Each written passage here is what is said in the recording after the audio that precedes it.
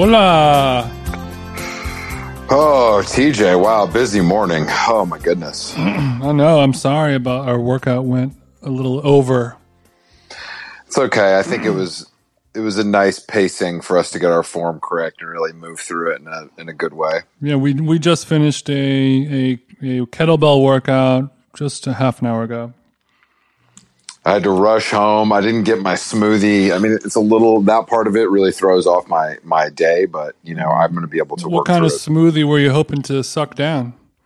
I love to suck a Sun Life Wolverine from over here in beautiful West Hollywood. But a WeHo Wolverine is what you like to suck down.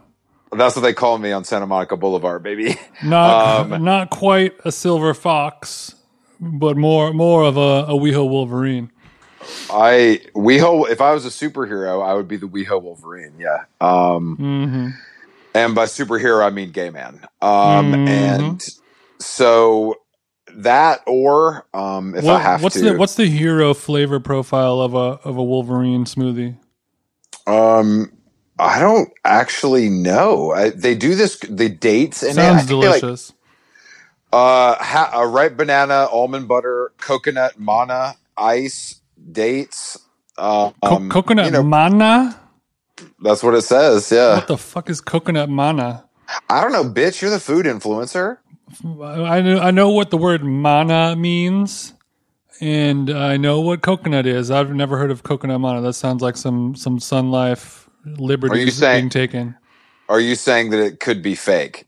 It's CNN. I don't think it's fake coconut news, but I think that someone is taking liberties and, you know, maybe creating their own branded ingredient, perhaps. I think that's called good business. Here, hold on. I'll pull up the receipts right now, loser. Oh shit! Damn, we put me on the spot. Damn, actually, well, let me open it all the way. Banana, raw almond butter, dates, maca, bee pollen, raw cacao nibs. There's probably some other stuff, but it's not letting me. It's all in there.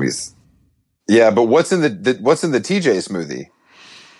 There's a few, but TJ, the similar one that I've been making, one whole young coconut, the flesh and the coconut water.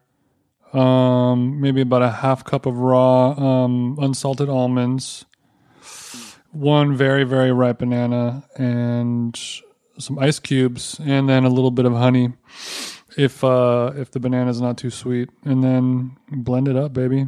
That's about as refreshing as it goes. And then also, you know, summertime barbecue, put a few glugs of rum in there. Shit, bro.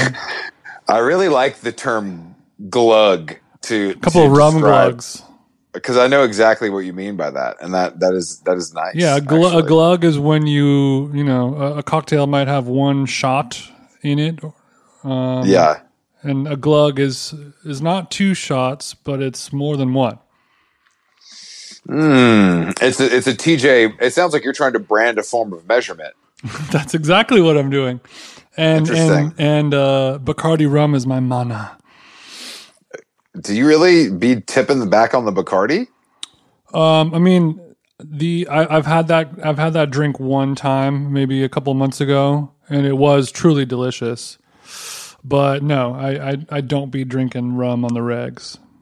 I was about to say that sounds. I mean, I feel like rum. I never really drank much rum in my time, but I feel like it's really good. That's because it has a lot of sugar in it. Yeah, that's what I'm saying. But Bacardi is the most popular like store brand, correct? Yeah, it is. It's a Budweiser of rum, and also it rhymes with party, so it really has been the subject of a lot of lazy lyricism over the years. Always bugged me. How does the Lil' Kim song go? Black Barbie dressed in Bulgari, buying everybody at the bar Bacardi. Yes, yeah, that's right. Yeah. Okay, and that was a great line, and then it should have ended there. What do you mean? The whole song, or you mean I should have never said that? No. I mean the collective lazy songwriters of the future. You're saying Lil' Kim did Bacardi all the justice they deserved, and people need to move on. But I feel like rum as a beverage has not been like cool guide yet. I feel like there aren't a bunch of small batch rums I hear about. There are, but it's just not big enough to really go on your sober radar. But there is a pretty strong rum cocktail mixology movement. It has a little bit of tiki? A little tiki energy, yeah. Okay. Which I feel like is not what CB is looking for exactly. I actually hate tiki stuff. Well, what do you know? Well, I mean, you don't like it either, I'm sure. I mean, I'm in a few clubs, sure. No, I mean, I like. I don't really like the tiki culture of it. It is, like steampunk on vacation is kind of the vibe, which is not a great one. The problem, excellent description of that. The problem for me is so many tiki drinks. It's just too sweet. It's just like drinking a fucking Jolly Rancher. Even if you have like a very well balanced one made by a pro with, all the right herbal notes and blah blah blah and bitters in there, it's still just so fucking sweet. Interesting. I don't think I've ever. I bet I drank rum once or twice in my life in an island setting. An island setting. I mean, you know the vibes, bro. We stay at the beach. You know what I'm saying? Yeah, CB sucking down a nasty little Mai Tai. No, I've no. But I mean, the thing is, they're very visually appealing on a hot day. I feel like. Oh yes, I mean, I used to drink the Adios motherfuckers all the time. What's an Adios motherfucker? It's a Long Island iced tea, but blue instead of brown. What? When did you drink those? When you were at a Blue Lives Matter bar in Huntington? Damn. No, when I was doing some underage drinking in the club, and I did not know. Oftentimes. What goth night was this? It was not a goth night. It was like a goth 80s kind of night. We would go there when we were like 19. We weren't old enough to drink, and we would have to have older chicks buy us cocktails, and we would get the Adios. I used to do that too, actually. There was a very popular 80s night at the Masquerade, a famed Atlanta venue.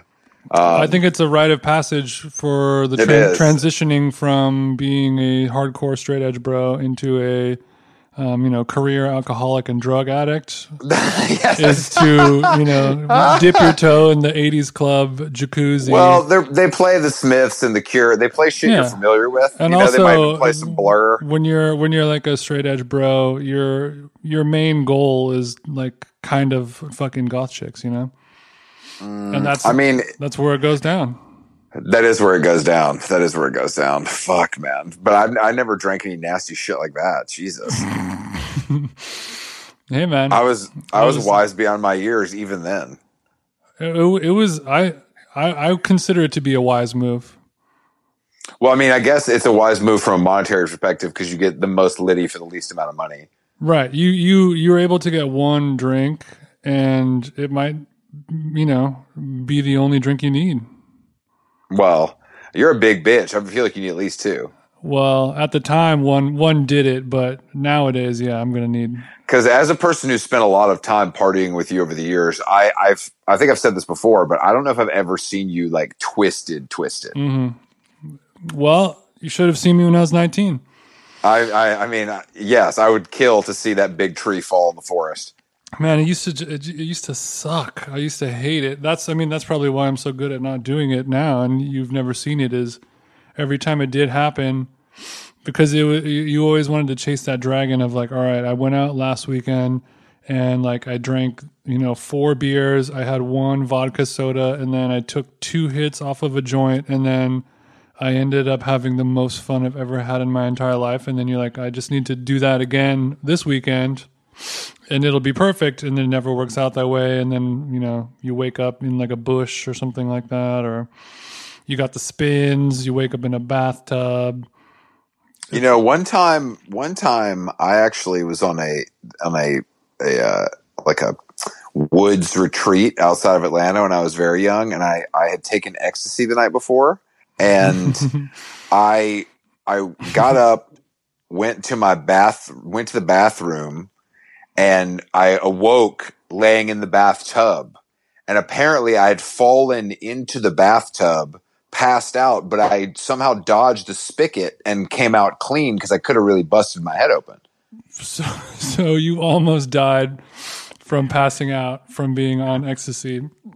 But I wasn't even on ecstasy anymore. It was the next day. Right. Ecstasy hangover, slip and fall. Yeah, dude. That's not something you want on your tombstone.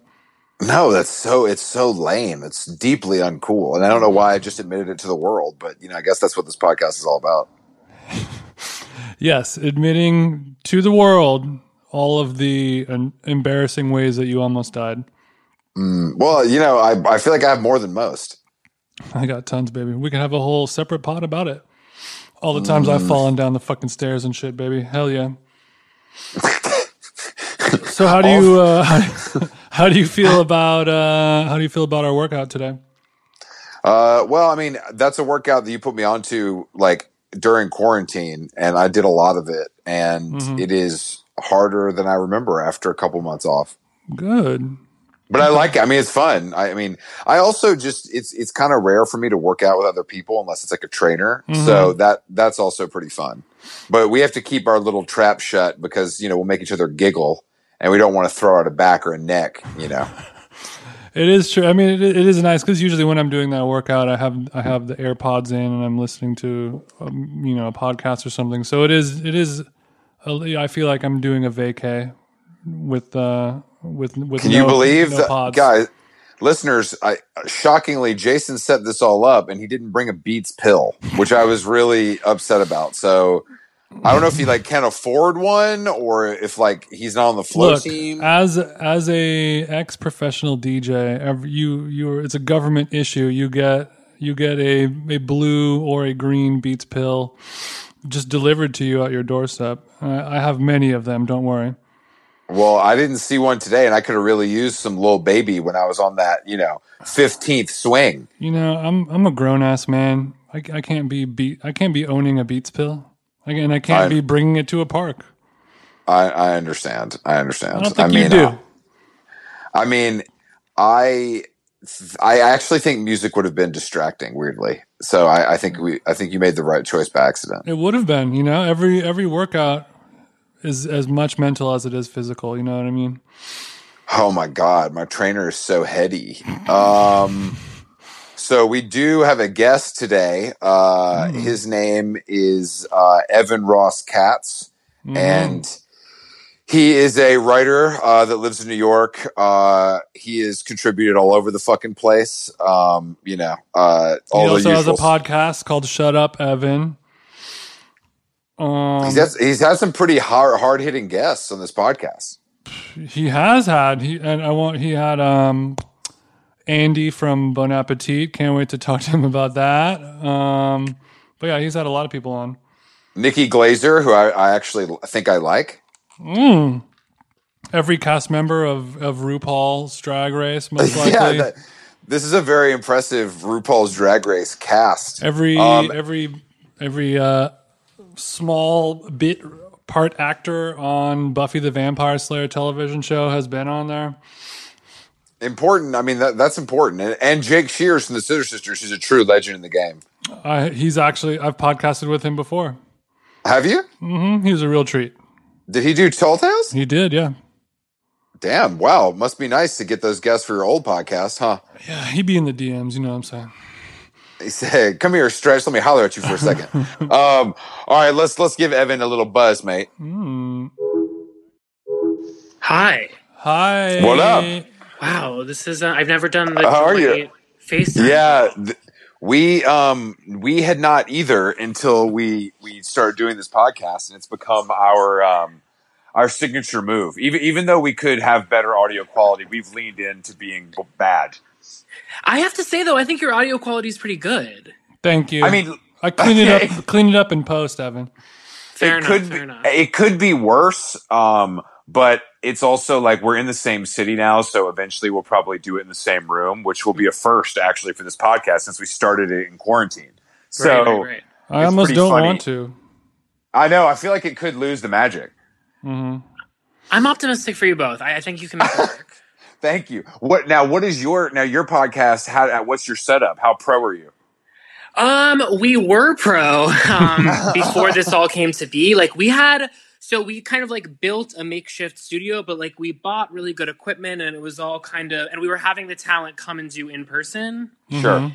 And then obviously this happened, but I have to say, like, I don't know if I'll go back to in person just because I love being able to record the video off of the Zoom call.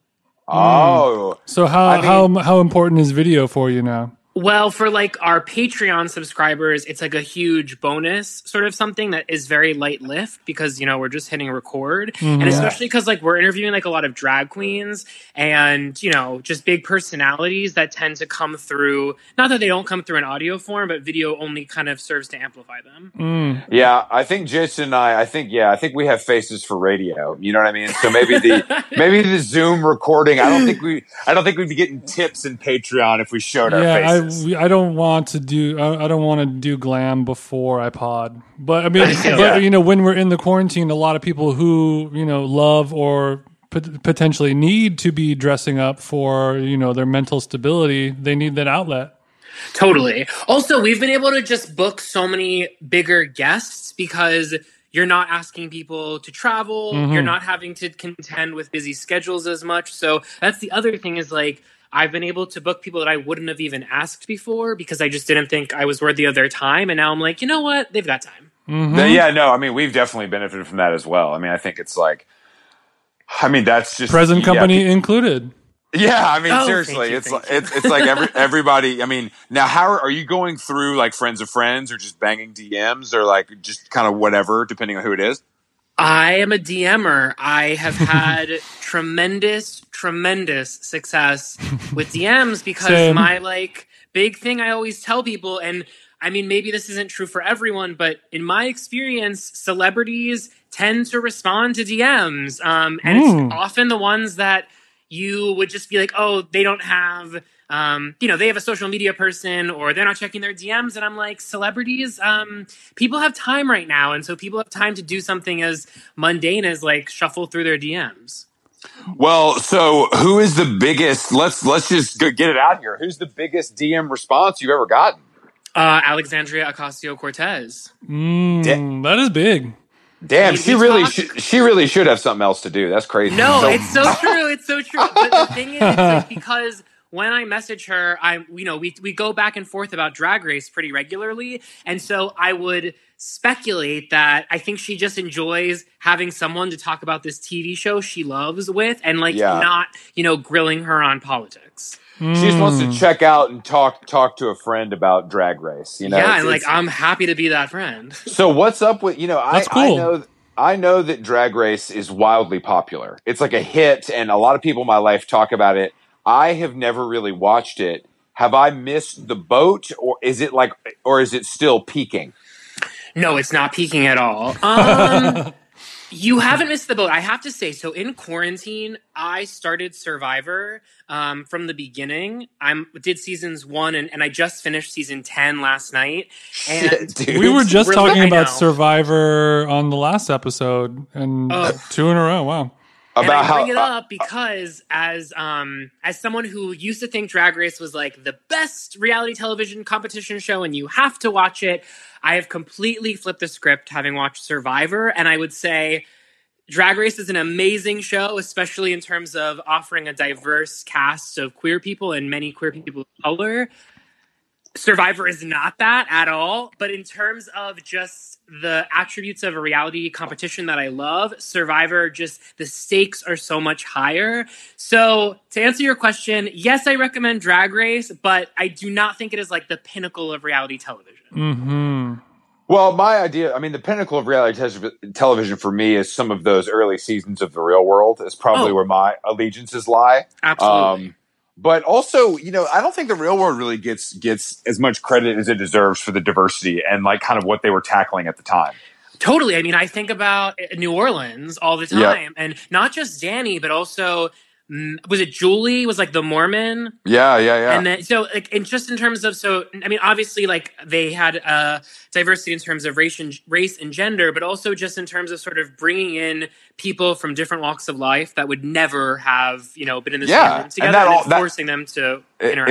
It makes great TV. Yeah. when you put the racist 22-year-old with the intelligent black man on one show, they're going to get into it. But you know what? I feel like there was a turning point. If I remember correctly, I'm not the biggest historian on this, but I feel like Las Vegas with Trishelle, that season was when they kind of like abandoned the original concept and were like, let's just get tons of hot drunk people to live together. Well, I think when it kind of deteriorated. I think San Francisco, when you had Puck as like the punk bike messenger, kind of like street guy, and then you also had Pedro died from AIDS. That's crazy. Yeah. And there was nothing like that on TV at the time. Like, no, nothing like that. And partly because reality TV wasn't as big, and partly because those kind of topics were still pretty taboo. Totally. And you know what? And I think like my sensibility will always go towards that in terms of the fact that those people that went on those shows back then, they weren't doing it with any sort of like thought that this would give them a career or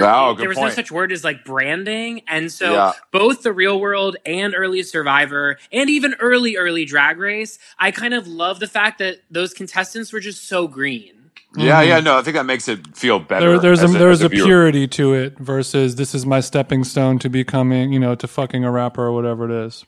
Absolutely. For hosting a party at a bar in a tertiary market 3 nights a week,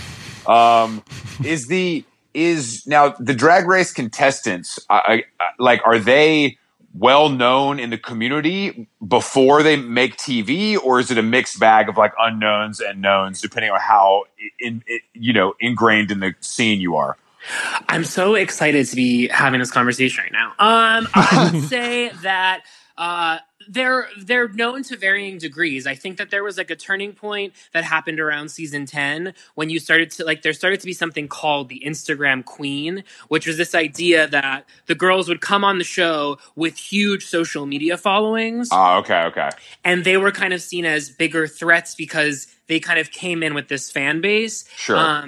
But even looking back at like the season 6 winner, Bianca Del Rio, as someone who has lived in New York for almost 13 years, like I knew who Bianca was just because of the nightlife scene when I was in my early 20s in New York City. So oftentimes the girls, they're people that people within the community know and love, but are kind of, unknowns in the greater cultural zeitgeist. But sure.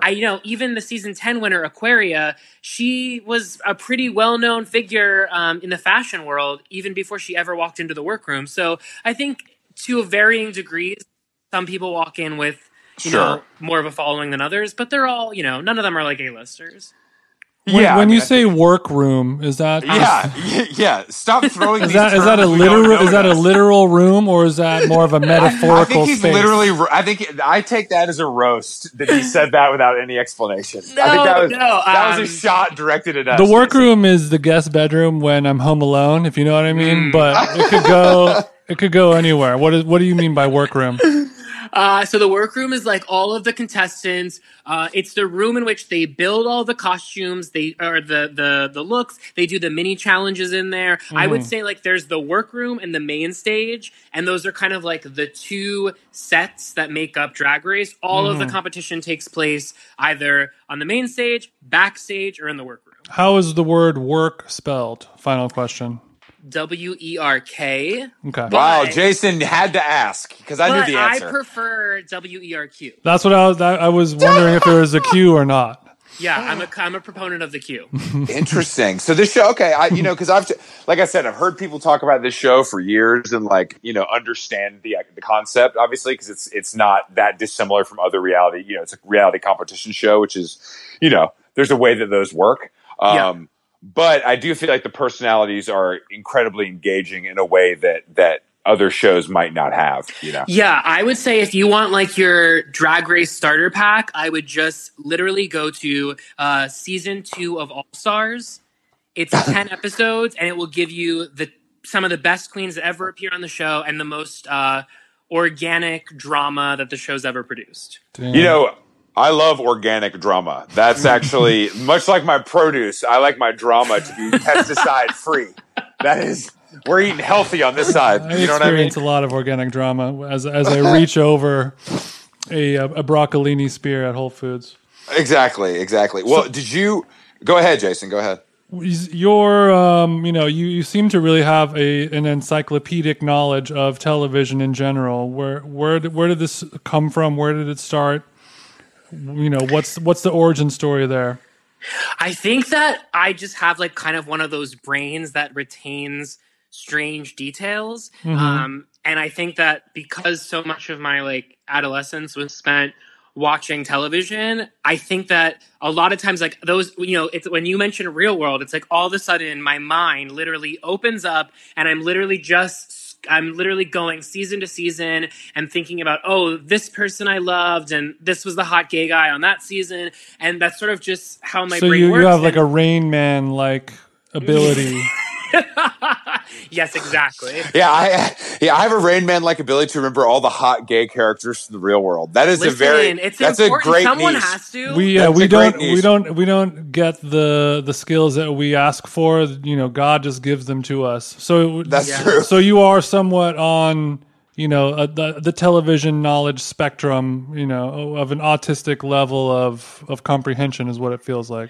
I love that description. Yeah, I mean, I'll say this, so right now, as I'm doing Survivor, I will then, after I finish, this is so sad, I'm not, proud of this, but, after I finish a season, I've been listening to this Survivor Historians podcast. Ooh, yeah. Oh, my God. You should not be proud of this. Oh, my God. We can edit this out if you want. I mean, it's... honestly, it's why am I admitting to this? Evan, what's the over-under on the cats that you own? How many cats are in the house right now? That's so funny you say that. I had two, and I just gave my second one up for adoption because I'm moving in with my boyfriend and he's allergic. But so there was a time when there were two. Mm-hmm. Well, congratulations. I'm glad you sensed that. Because two does feel excessive for one man, I have to say. Really? I think a 1-to-1 cat person ratio is probably okay. Yeah. So what are you moving from what neighborhood to what neighborhood? This is because of everything that's going on, we did an Airbnb for 3 months. It's called something Branch, New York. We literally found an Airbnb. It's 2.5 hours. I don't even know the name of the town. It's 2.5 hours northwest of the city. And so you're leaving the city for 3 months. Yes. So basically my boyfriend has his apartment in Greenwich Village, but we're just going to stick all of our stuff in there, go for 3 months, and then we'll either keep Airbnb-ing, but we just were kind of we don't want to be in the city. So have you stayed the whole time? Well, so we've been in the Hamptons for all of July, and then before that, we were in the city. Damn! So you're going from Hamptons to upstate. You're really doing the New York tourism. Yeah. It's all about giving back. That's really that's the trip. That's really awesome. Are you a nature guy? I would be surprised to find that out. No, I'm I'm non-nature, but this is gonna sound weird, and I want to stop bringing up Survivor after this, but I feel as a result of watching this show, I'm trying to become a little bit more just oh, there's a spider, go kill it. Whereas the old me would be mom, or call whoever was near, or pick up the phone and pretend to call the cops, because that's sort of the degree of fear. I'm trying now just to be not only do I need to kill it, but I need to not make a big deal about it and just fucking get it done. Well, I think it's really awesome that you are using something watching hours and hours of mindless television and then, applying an actual benefit to it versus just entertainment. Yeah, I mean, I'm all about educational consumption, I can see that. And I think that... I think the growth during this time has been important for all of us. So whatever you can do, you know what I mean? Whatever you can do. But I mean, are you able to, because you're working the whole time too, right?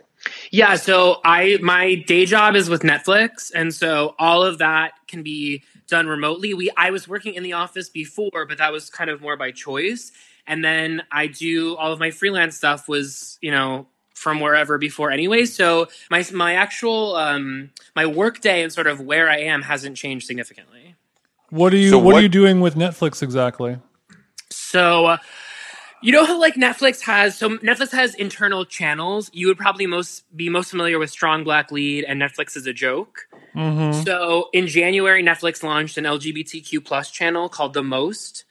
And so I work on that channel. And so I do help with the Instagram and the Twitter and all of our YouTube videos and all of the ancillary content that is essentially a marketing vehicle for Netflix for LGBTQ plus programming and talent. Amazing. And how new? How new? I'm sorry. How new is that channel? It launched in earnest in January, and I would say like officially in March. Okay. And how is it going so far?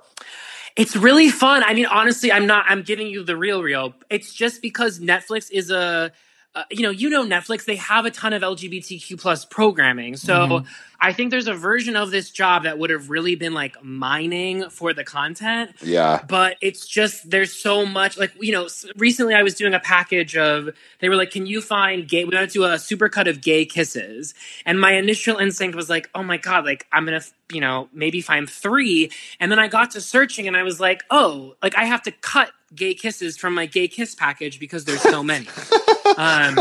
You know, what a job. What a cool and fun job.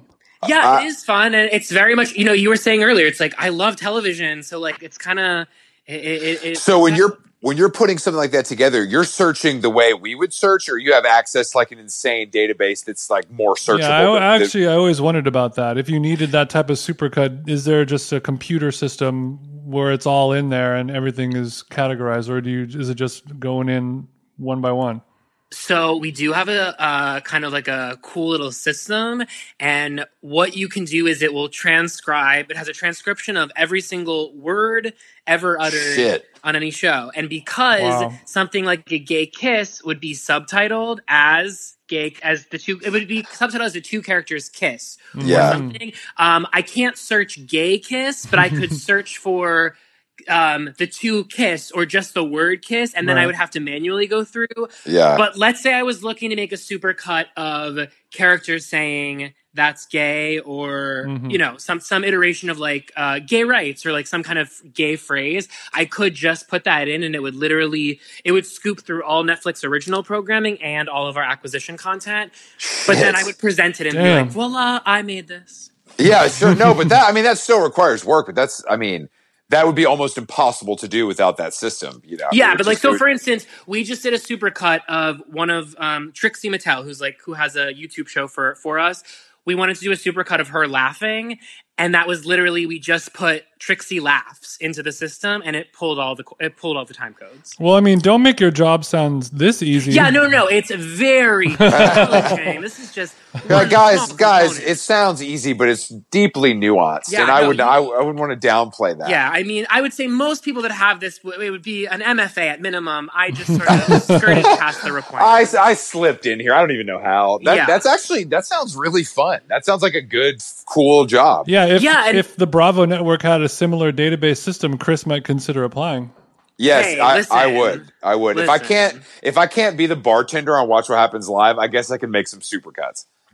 That would be really fun, but that I think would be challenging, because it's like you almost get into the territory where, like, say you were looking up like Throws wine glass. I feel like the system might like blow up because it would just produce so much content. Yeah, it would overheat. The servers would stop working. Yeah. Now, so do you watch TV like all day? And like, does it feel like it's part of your job and then you watch it at night for entertainment? Or how do you split the watching?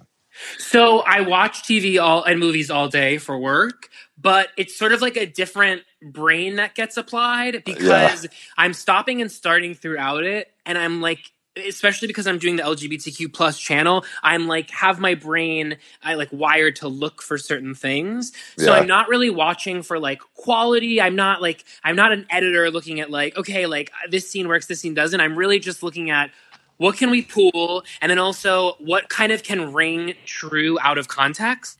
So it's kind of like, you know, so I just did Queer Eye season 5 recently, and it's like those 5 guys are sort of figures within the zeitgeist. And so, like, there's JVN reactions are going to work to non-Queer Eye viewers. Yes, they are, sweetie, because I've never seen a single episode, and I know exactly what that motherfucker's doing. Listen, I can't recommend watching it. But can't recommend watching the show, or just one person. I wouldn't recommend watching Queer Eye personally. Sorry. Don't you like it, Jason? Didn't you like cry or something? I've teared up on a few episodes, sure. I mean, that says more about you than it says about the show. Ooh, I don't know if that's an insult or a compliment. Evan, You know what? Let's leave it in the gray area. Yeah, that's Look, a gray area. you know, you got some motherfucker in a wheelchair and you change their life. I'm gonna cry. Listen, then literally the show is catered for you, the viewer that is you. So listen, enjoy it. Yeah, soft straight men. That's who. That's sorry, Jason. Deep connection with the personal emotions. Sure, you lifeless dead bitches can watch Listen, whatever bullshit you want to watch. You're better than us. You are better than us. You are better than us. Anyway, back to Survivor season 10. Where to begin? I understand. So when you're watching for work, it's like for a purpose and very different than just pure enjoyment, which is what you're doing on your own time. Yeah, and then like at night, I would say like. Yeah, I mean, it's obviously an unusual circumstance because of quarantine, whereas I think I'm watching more than I typically would. But so I would say usually at any given time, my boyfriend and I are watching a show together, which in this case is Survivor. And then I will be introducing him to like my pick of the day or the week or whatever. And then he will have his pick. So right now I've been introducing him to Buffy and he's been introducing me to Avatar. Oh my God. And you got what? That's a wild combo of programming. What does your boyfriend do for a living? If I don't mind asking, he's an engineer at Google. Oh, that's an Avatar watching job. Yeah, I was going to say it all makes sense. It all makes sense now. It all makes sense. I hope you were going to say something insane, but that all tracks. Yeah, no, it completely tracks. Well, you guys had to set up some type of system with parameters in order for you to watch television or movies as a couple. It sounds like. Because it's such a unique situation that you're in for your career. Yeah, completely. And then also just like while we're watching, so like Buffy is my favorite show of all time, and it feels like a very like important moment in our relationship. Go ahead. Before we get into that, I would just like for you to address the rumors that Sarah Michelle Gellar is a real bitch, IRL. Wow, I would love to address that rumor. So that is completely not true. That is a rumor that exists out there that says Sarah Michelle Gellar is a registered Republican. Sarah Michelle Gellar voted for Hillary Clinton in 2016, so I'm not sure if a registered Republican would be voting. Well, look, Evan, I'm not concerned with her political affiliation. Yeah. I'm concerned with her, treating fans and the help, not nicely. Yeah. A celeb being a bitch is not a problem. True. Have you had interactions with Sarah Michelle? Many. But was it at Comic-Con? Outside of Comic-Con, though. Yeah. No. We know each other. Oh, so you guys will pull up to Crossroads and get a cheeky appetizer. I mean, not to get too into it, but basically she was my idol, and then through a very bizarre circumstance in 2016, we were introduced over email, and then Andy Cohen introduced us in person at Watch What Happens Live, and we've kept in touch since. And hold on. We have to hold on. I'm sorry. We need to rewind. Okay. So, are you the guy that is going to get me my bartending gig on Watch What Happens Live? Absolutely. Evan, thank you for joining us on this podcast. I'll be contacting you after the podcast to set this up. I'm almost ready to take my shirt off if I have to. Okay, well, first of all, that's a mandate. But yeah, let's make it happen. I'm the biggest. Wow. I'm one of the top straight Andy Cohen fans in the game. I think you're the most important then of the Andy Cohen fan set. Good, because I've read his books. I'm really deeply knowledgeable about his approach. I feel like you could get him for the pod. Look. Let me know. Why do you think we have you on right now, Evan? Yeah, this is a long play. I didn't know any of this going in. I just thought you were funny on Twitter. You know what I mean? And this is what happens. So I'm sorry. So you're friends with Sarah Michelle Gellar, so you can say for 100% fact that she's not only a fantastic actress and the lead of your favorite show of all time, but also just a sweet woman. I want to correct the record. I don't want to say that we're friends. I would say we're acquaintances. I will say this. I am in her phone book. So, that's the extent to... And also, would you say that Freddie Prinze Jr. is still pretty hot? Yes, but I think he really had a moment, in 2015. He's leaned into, a dad aesthetic that's not...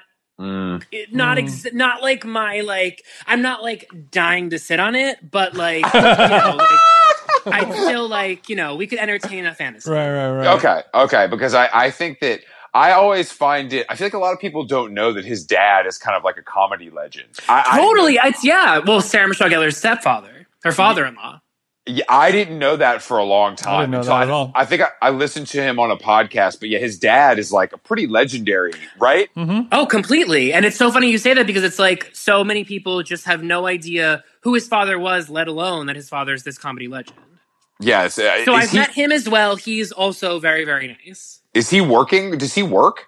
Yeah, so he has a podcast. He released a cookbook. He is he's a voice actor for Star Wars Rebels. He's got these motherfuckers. Look, if you're famous, can you leave the podcast to us, please? Like, don't take there's only so much market share for this shit, and I can't be sharing with some celebrities. It ain't fair. It's wild. And literally you literally go on someone's Instagram page all of a sudden and they're just like, oh, just woke up and just decided I'm gonna start a podcast today. Yeah, and they got like Dax Shepard, fall back, bro. You got TV money. Yeah. Luckily, the cream rises to the top, as we know, guys. Okay, but wait, I do want to go back though because I don't know her intimately, but I do want to go on the record. She is so nice and so funny, and I've had nothing but the most positive interactions. And I only say this because if she wasn't nice, that would have affected my fandom. Mm-hmm.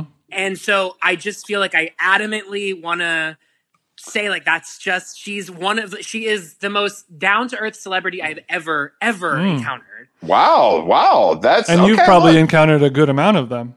So yeah, whoever is dispensing this falsehood, like they need to come talk to me. I will make a citizen's arrest on this fucking criminal, and I will bring them to you, and you can give them their lashings. I couldn't agree more. Evan, you mentioned that you came into contact with her in 2016 through an odd circumstance. What are the dark arts and black magic that you willed this relationship into existence?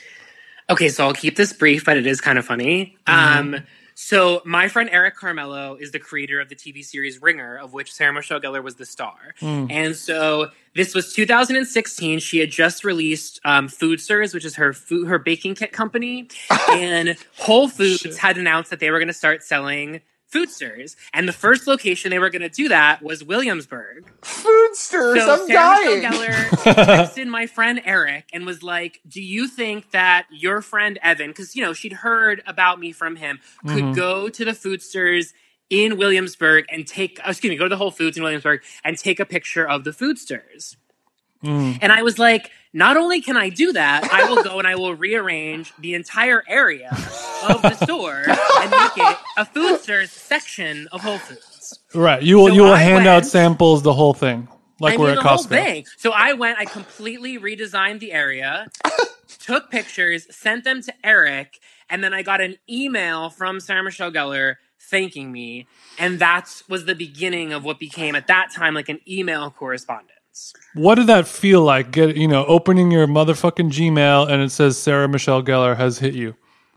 Well, okay, so it's kind of like, obviously like mind blowing, but also like that'd be like if Whitney from the Hills emailed me. You understand? Yeah. Very comparable comparisons. Don't you fucking dare. I won't.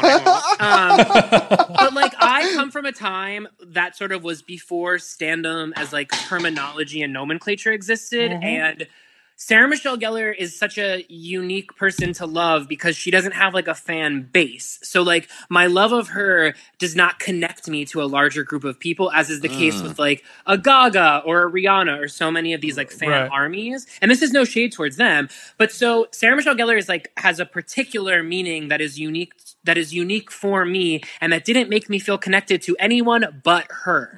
So I think that moment of having someone who, I was a young gay kid in Pittsburgh. I got bullied a lot. And so having this like slayer to look up to, this badass female who like didn't let anybody get in her way. Obviously there was some blurring of the lines between actress and character for me. Sure. And to me, this was just this epic hero who kicked butt and who wasn't too good to cry. Like I always loved the complexity of the character of Buffy because she was extremely strong and could be incredibly weak. So I think all of that's just like the fact that I got that email and then it grew into what it is now. It's so surreal, but it's like so special because I'm able to be pretty normal around her now. And I genuinely think she finds my love of her. She gets it. It's not, I'm not like a scary fan. I'm like a funny fan, but like I send Well, her... she can see the check mark next to your name. She knows it's all good. Yeah. I'm sure she's looking. But no, like I send her articles that I read. I keep her in the loop about things. I help her sometimes with her Instagram. I mean, like I want to be a resource to her because, like, you know, I care about her reputation. As we saw evidence 10 minutes ago. So I kind of, you know, I carry the torch that is Sarah Michelle Gellar, and I'm going to see it through to the finish line. It's beautiful. I think it's beautiful. I love this because I don't know anybody. I just, it's interesting. I've never heard anybody talk about her this way. So it's nice to hear this. Well, and I just will say, like, you know, we talk about like the Meryl Streeps and the Viola Davises of the world. And like, I'm not even being funny, but I realize it sounds funny when I say, I think Sarah Michelle Gellar is one of the greatest actors ever. And she'll never be regarded as such. And that's fine with me, but I'm still going to believe it in my heart. Like, that is acting. That's how I feel about Sienna Miller. So I understand. I understand where you're coming from. I understand where you're coming from. Well, you were mentioning that the way that you know, the way that she doesn't have like, you know, armies of fans, and you have like a real connection with her, and she has a connection with you. When you meet other people who have a similar level of Sarah Michelle Gellar standing, do you feel like a common bond or connection with those people? Not really. Like if you go to BuffyCon or whatever. I wouldn't, though. Like, I've always felt like, you know, Buffy's my favorite show, but I've never felt very connected with Buffy fans because I think that what I love about the show is not the thing that most people love about it. So, and I also just, it's like, I don't feel this like yearning to connect with other Buffy fans. I would say like when I see a Sarah Michelle Gellar post on Twitter going viral, yes, I start to tingle. Like I certainly feel a certain something, but it's more like gratification that like the world is recognizing to, like, your queen. Yeah, exactly. That's how I feel when I see an article about Evan Dando, so I understand. I totally get it. You know, because I can relate to you, Evan, because a lot of things I like, I also can't find other fans except 50-year-old white men. And I don't have a lot, you know, I don't have a lot to relate with them on.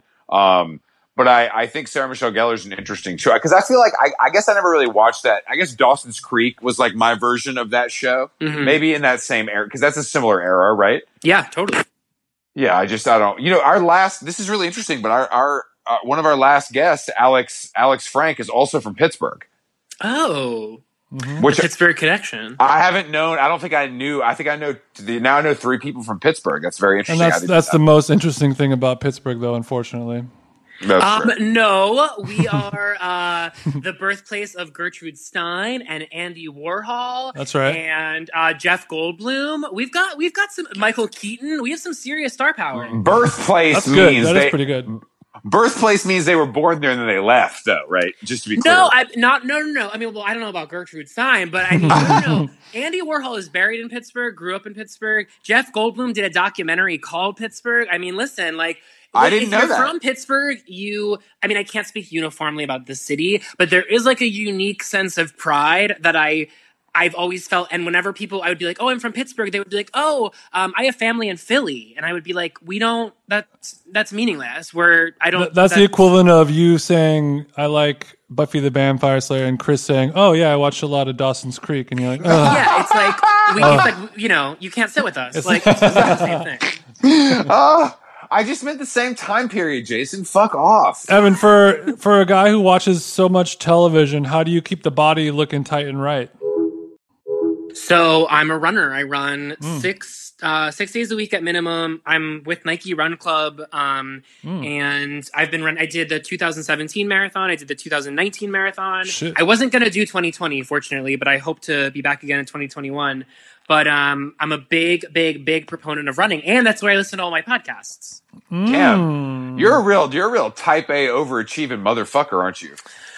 Not like in an annoying way, hopefully. Like I would say, well, okay, you ever just kick back and smoke a little grass and eat some pizza? Yeah, okay, yeah, that's what I was gonna say. It's like, yes, like I'm up at 6:30 and like I'm getting my shit done, but like when I close my laptop, I'm pretty good about like I can get rid of that feeling pretty quickly.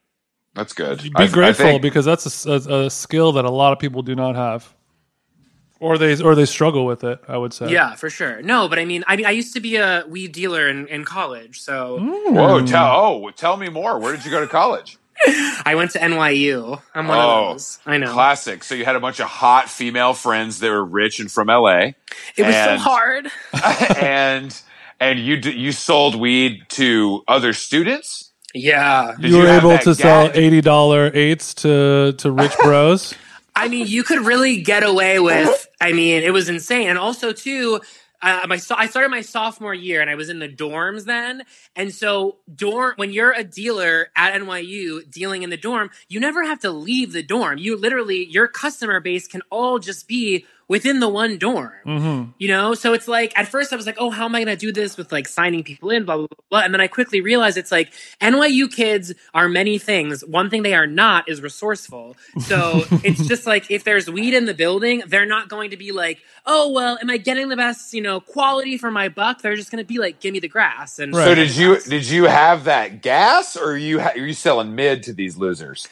No, I would say it was like kind of middle ground. So I had this whole crazy operation, but basically I was having a grower that was in Pittsburgh drive by the pound about every 2 weeks or so into the city, and then like it all started to break down after a while.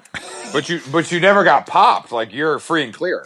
No, and like and you have to mind you, this was in college, so my parents were paying for like my living situation and my groceries and everything then. So everything I was making was purely profit. You were spending it at the Beatrice Inn on those vodka sodas. Yeah, exactly. I assume you were being very responsible with your money at that age. I actually surprisingly was like I didn't have to spend money on pot, and so all I was really spending money on was drinks. They didn't know you. But you weren't like name? spending it on clothes. No, at that point, this was like before I got into fashion. I didn't get into fashion until like probably around when I graduated. But like all of college, no, I was in sweatpants and. So you weren't really dressing back then. No, not at all. Hey, honestly, I got this internship with a magazine as soon as I graduated, and I quickly learned in order to sink or swim. Well, no, I didn't want to sink. I quickly learned in order to swim, I was going to need to like get my education up to snuff fast, and so I think I kind of like crash coursed through fashion very quickly in my early 20s. Mm-hmm. What was really popping at the time? I don't know how old you are, so let's just talk about the trends. I am 31 now. I had to think about that for a second. You know, that was really the beginning of like e-commerce in terms of like the I don't actually know how to say this. Essence. Yeah. Okay, so this is the first time I've had to say it out loud. I understand. Feels good, doesn't it? It feels interesting. Essence. I don't like that. Essence. Okay. But this was the beginning of like being able to go on those sort of like, you know, the e-commerce version of like a Barney's, but being able to go online and say, hey, I want to search pants and I want to see all the designer pants that I can see. And also just like the accessibility of it all, because, you know, you've been to these places like Bergdorf's and Barney's, rest in peace, where even if you spent a few hours, you weren't possibly going to be able to get through the inventory. And you really were able to go on these essences. I mean, even now you can even search down to color and everything, but you really you're able to glimpse so much more now. And this was really the beginning. So like they would assign me, I remember like my very first assignment was like a Memorial Day roundup. What magazine is this? This is Essential Ohm. Oh, wow. Okay. Yeah. And there was like is Essential Ohm kind of a pyramid scam? I feel a no comment coming along. I'll answer it this way. No. Okay, that's all I would say. But you were still forced to get an education, which I understand. I was forced to get an education, and I got a paycheck. So as far as I'm concerned, it's like as long as the check clears, we're good. If the check clears, you're good. Yeah, but so I was like going on there, and I remember just like in the beginning, it was basically okay. How do I style? You know, I'm not a stylist, but that was essentially the job at that point. And then creating the copy around it. But it was like, how do I use these websites and together what my idea of a Memorial Day look would be. And I quickly learned it was like, okay, well, I can't just stick to Essence. And then it was like, I would see like a Rick Owens coat that I liked, but then I would be like, okay, well, let's go down the Rick Owens rabbit hole. And so it became a deep hole. It's a deep black rabbit hole. So what you're saying is you didn't have to catch up. Essence. Oh, sorry, go ahead. You didn't have to catch up with fashion. Fashion had to catch up with you. Yeah, that's a very kind description. Not so much, but I'll. You know what? I like that. Let's go with it. Mm-hmm. What are you buying these days? I'm not buying much these days, to be honest with you, because there was. So I did like a little bit of the C Smart John end of business sale. Yeah. I had to jump into that a little bit, but to be honest with you, I was buying stuff at the beginning of quarantine and being like, "Oh, this will be I'll wear this when," and that I really found that deeply dissatisfying without a goal of without a date in mind. And then I also, in the beginning, this was like back in March, I was shopping for summer, and I realized now it's like I wouldn't even know what season to be buying for. Yeah, yeah. When you say this is for when, there's no more when. Yeah, there is no when. So I still find myself, obviously, like I'm watching all of the digital shows and I'm still keeping up with it. My interest hasn't waned at all, but I would say my desire to own it has completely shifted for the time being. Dan, that's pretty interesting. I kind of feel the same in some ways. Like I obviously I keep up because it's my job, but also because I like it. And but yeah, the desire to cop is not as I think profound. Just from an investment standpoint right now, there are things that make more sense to spend your money on than clothes, considering we're not leaving the house, Not only that, but it's like, think of all of the things that you have in your closet from way back when that haven't gotten worn in months. It's like, when this is all over, I have items that I previously owned that just I haven't got around to wearing. So the idea of like bringing new children into the household when I have children that have like yet to be raised, it's like I need to deal with like what I have in the house right now. Or even old shit that is so old it is now kind of new and exciting again. I've found that's fashion, the cycle of fashion. Wow. I'm living out of a suitcase, so I do have a little bit of a craving for new gear just because I'm tired of looking at what I have. But I also know that's not the entirety of my wardrobe, so I have to keep that in mind. Yeah. Evan, we've had a lot of people asking us about the Zac Efron Netflix show. Can you give us a little rundown of what to expect?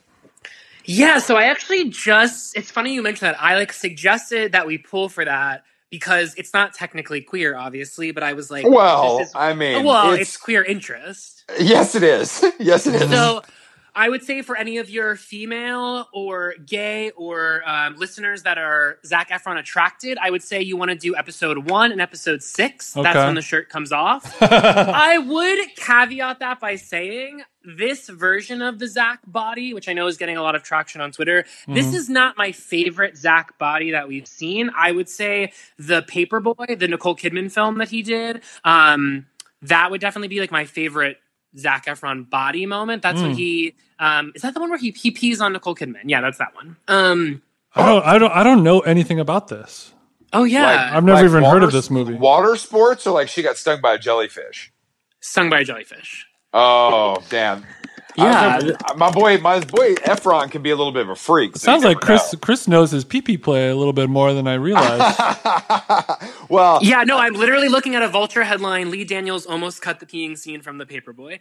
Yeah, no, it's definitely worth checking out. But anyway, so the Netflix show, it's like Zac being, it's like he clearly is someone who has become very introspective in his sobriety and is very. I would say the centerpiece of the show is like, I don't want to be stuck in this Hollywood bubble anymore. And so as I journey out of it, I want to bring you along with it, because I think the larger theme he's going with is that we're all too obsessed with this idea of Hollywood when we should be focusing on learning about everything besides Hollywood. So I would say like the effort is very noble and he takes you on some cool places.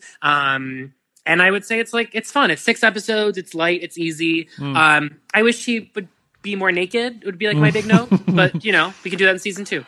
I think the Efron body talking is actually insane. Like, it's wild. Saying that is a dad bod is fucked. It is fucked. But okay, can you tell me what your thoughts are on this? I kind of feel like I really wasn't seeing that discourse. There was like this typical thing that happens on Twitter sometimes. It's like the rebuttal to the discourse became so verbose that I was like questioning. I was like, wait, who was earnestly calling this a dad bod in the first place? Because I saw more people getting mad about it being called a dad bod then I saw people calling it a dad bod. Good question. Yep. But I think that's the dark side of Twitter. If I could look like Efron, but still have my height, I'd be very happy. The Efron's a little shrimpy. That's the problem.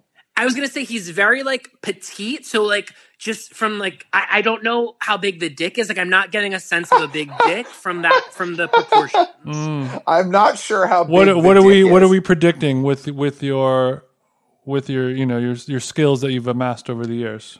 I'm getting like a 6.5 from him, but I have to tell you, not bad. Everything, all of my thoughts on this have been sort of, you heard that Azalea Banks was tweeting last night saying he had weak dick game. Shia had weak dick game. Yeah, and like it's like if I ever thought any white male celebrity would have the dick of dicks, it was going to be Shia LaBeouf. So now that I've learned that, it's like a paradigm shift for me, and I'm like, actually, Zac Efron's probably he's either extremely hung or there's just a carrot.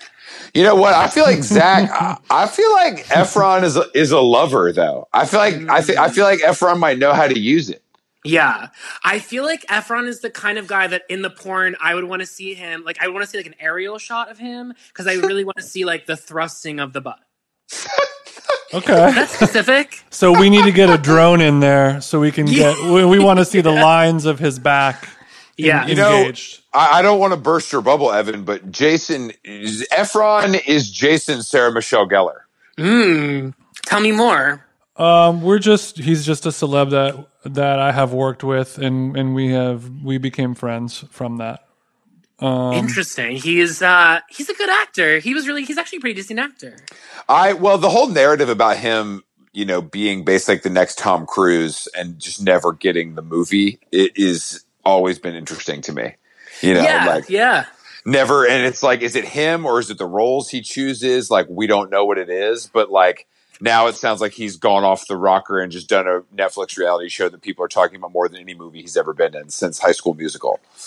Yeah. Yeah, it's interesting too though, because it's like generationally, it's like I think High School Musical, I want to say it was like 2012 or so. I could be wrong, but like in that time. And I feel like to be that age, it's like he was just before the onslaught of social media.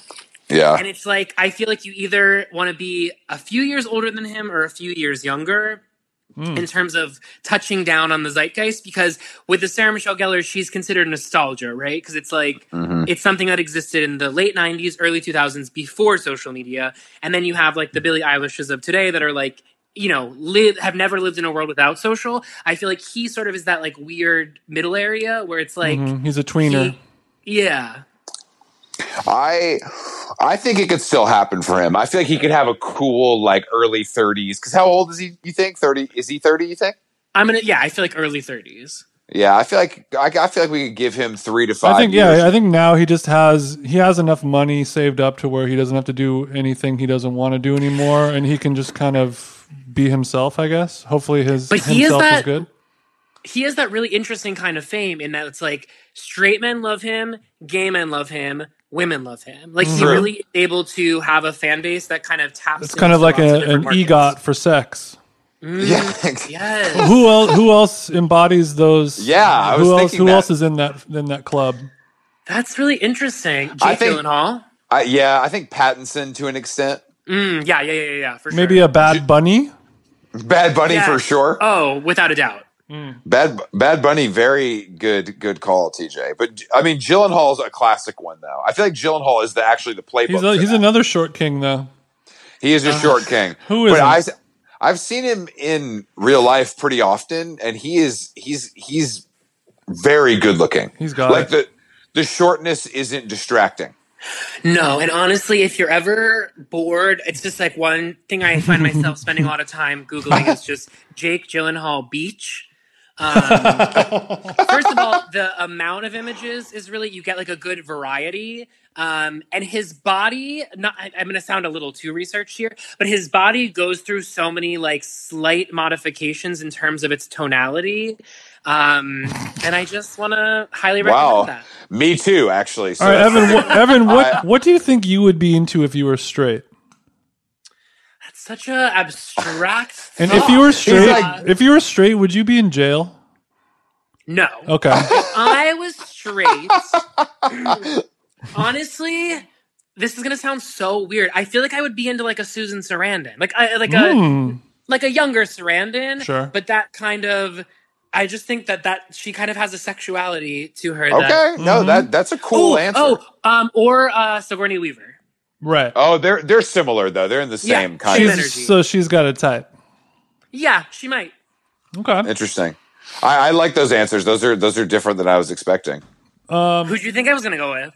I don't know. I guess I was less of just like, who you would, what specific celebrities you'd be attracted to, and more of just what you would be into in general.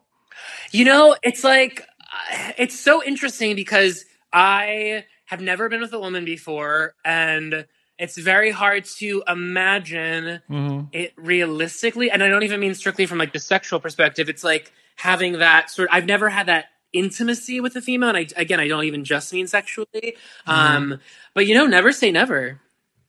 Wow. We're open to it. Yeah. Well, that's where we're at. When the world is upside down. Right, exactly. It's like you got to be open to some things you might not have considered before. Yeah, the hole is a hole, door swings both ways. Yes. Yeah, it does. It really does. Well, I mean, I guess that, intimacy, though, yeah, you're right. I guess the intimacy level with a woman not even being sexual is interesting. Yeah. Especially because there's this thing, I think a lot of gay men can relate to this, but there's like a comfort that a lot of women have inherently with us because they feel we are a non-threatening force to them. Yeah. And so the idea of like having that shift and not having that immediate comfort that I feel so many women have with gay men, I think it would immediately from the get-go create such a different dynamic. Because, even for instance, going back to like DMing with AOC, I think it's completely different being a gay man DMing with AOC than it would if I was a straight guy. I just think it's different. Absolutely. Oh yeah, for sure. It's more like we're kikiing, and it's like if a straight guy, I think it would I'd have more questions. Why do I feel like I'm so comfortable around gay men? What does that mean? I have to think about this. I think it's because you're a talker. Chris was born to kiki. One thing, I was listening to so many of your, I listen to the podcast regularly, but I went back and was listening to several of your episodes, like with Phil and Michael Cubey, because I was like, I wanted to see how you guys talk to gay men. And it's like, I feel like the both of you are so willing to go wherever. And I feel like that's a great quality for gay men because like we're just so filled with non sequiturs. So I feel like you have that ability to ping pong. Yeah, damn. I've never thought about that before. I love analysis. Hey. Read me. Chris can pong with the best of them. Well, speaking of podcasts, I wanted to talk about your podcast. Tell us about what it's about. So it's called Shut Up, Evan. It launched in May of last year. We wrapped up our first season last month, and then we're launching season 2 in September. The idea was just like I wanted to do long form interviews in the vein of like a Howard Stern or like a Marc Maron. Marc Maron's someone I really, really enjoy his style of interview. And I wanted it to be focused on LGBTQ plus celebrities or LGBTQ celebrities that are sort of interest. So not, people like, for instance, we have Lisa Rinna coming on in season 2 and like, damn, don't flex on us. Don't flex on us that hard. That's too crazy.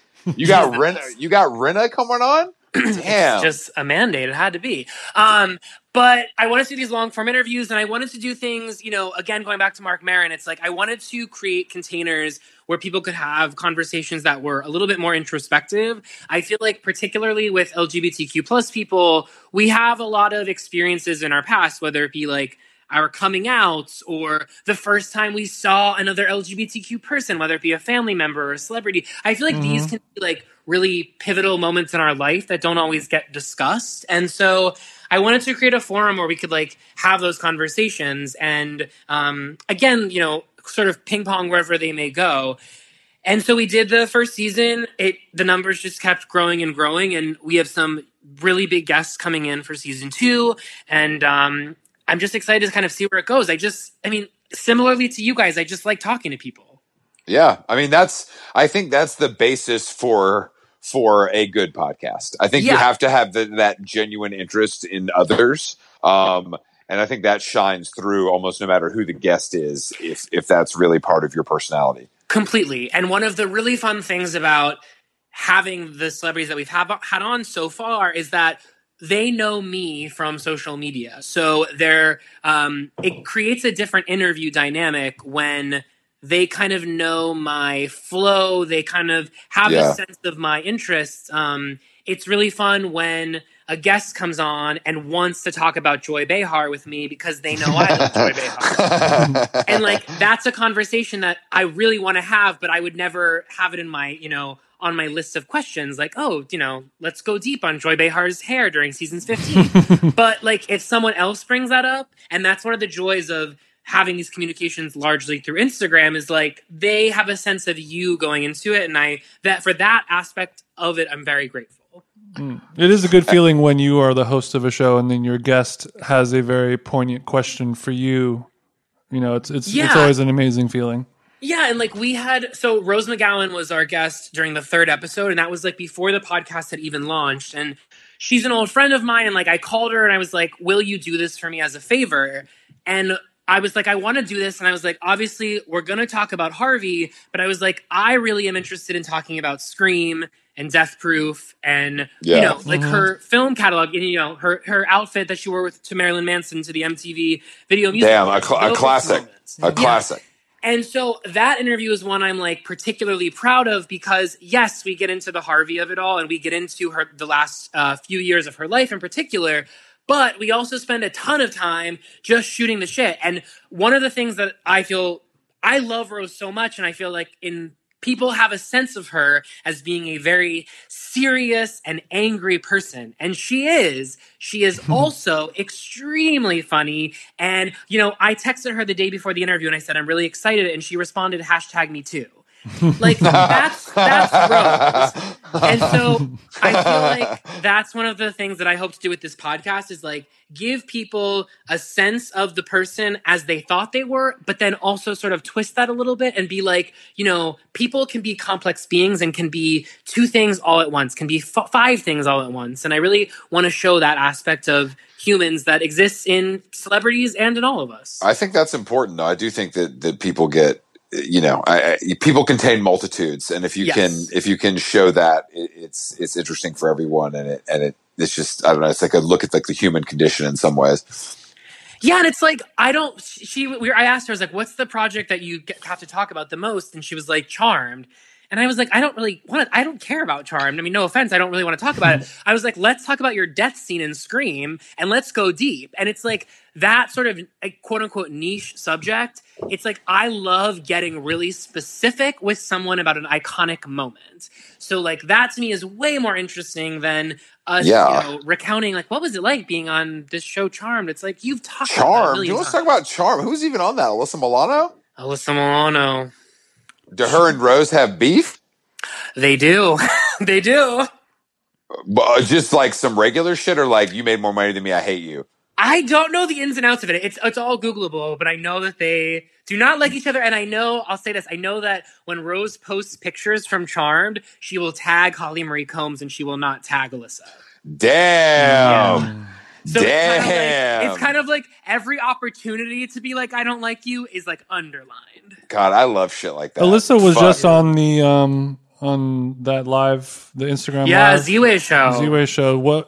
How did she do? Did she get destroyed or did she keep it up? She didn't do great. However, I think who has done great though? You can't do great. That's the nature of the show. Great, but I do feel like you're better off to do the show because doing the show puts you in on the joke of yourself to an extent, even if you're actually not. It's like you really can't go on that show and bomb because the whole construct of the show is built for you to bomb. So I actually find someone embracing that to kind of be like, even if you don't do quote unquote well on the show, I don't want to say I respect you for going on. I wouldn't give it like that platitude, but like I do think how do you bomb gracefully in a cool, interesting way? Yeah, because and it's inevitable. It says something about you that you were like willing to be on the show and expose yourself in that way where it's like, I can't fully hate you. No, that's fair. But the problem with bombing or doing poorly on that show is you are potentially exposed as a terrible racist person versus like, we made fun of me for a while. But in my experience of watching her show, I mean, like the biggest thing I find is that it's less that these people are outright racist and more that they're not engaged in the work of anti-racism or they don't have a network of Black friends. Or so what more exposes itself is sort of like the bubble of fame than it does these people as like awful human beings. It more just sort of separates them from the humanity that who was it that which guest asked her how many Asian friends she had? Oh God, was that I Bowen? forget which one. I think it was Bowen. Oh, Bowen. That shit was fire, and she was like, good. "It was." That's the only time anybody's ever gotten her. Literally, the only time I've seen it, and she didn't know what to say. I mean, I think it's. I don't know. At first, I was really entertained by it. Now I'm like, I kind of know what's going to happen. You know what I mean, to an extent. But it's a very timely. The whole thing is like really good for right now. I think it's is great, the reality. But one of the funny things about it is like now it's getting all this traction. Like she's gotten all these profiles now and everything, and she deserves them. Don't get me wrong. One of the interesting things is like this show, the idea for this whole, I don't know if you want to call it a show, it's like it's counterculture, but it's like by getting these sort of getting this sort of A-list recognition that it's getting, it's sort of, I don't want to say it deflates the premise, but it's almost like the show, the culture that the show was trying to comment on, it is now being included in said culture to an extent. Yeah. And that's always a difficult thing when you set out to do something subversive and it ends up getting traction from kind of like Desus and Miro doing one thing completely, and then that kind of vibe. And now you have a show that's on a network, and now you have to be the thing that you've made fun of. Yeah, I mean, and that's a great example. Another one is like if you watch old school Housewives. When they used to throw the wine glass, it was because they needed to throw the wine glass to get their fucking point across. Yeah. And now they're throwing the wine glass because they understand that throwing branding. the wine glass is a tentpole of the franchise. Yeah. So it's just a different intent. Now, it's not to say I still do appreciate a wine glass throw. Sure. But it's different. It doesn't hit the same. It doesn't hit the same. But it's also it's like that great analogy.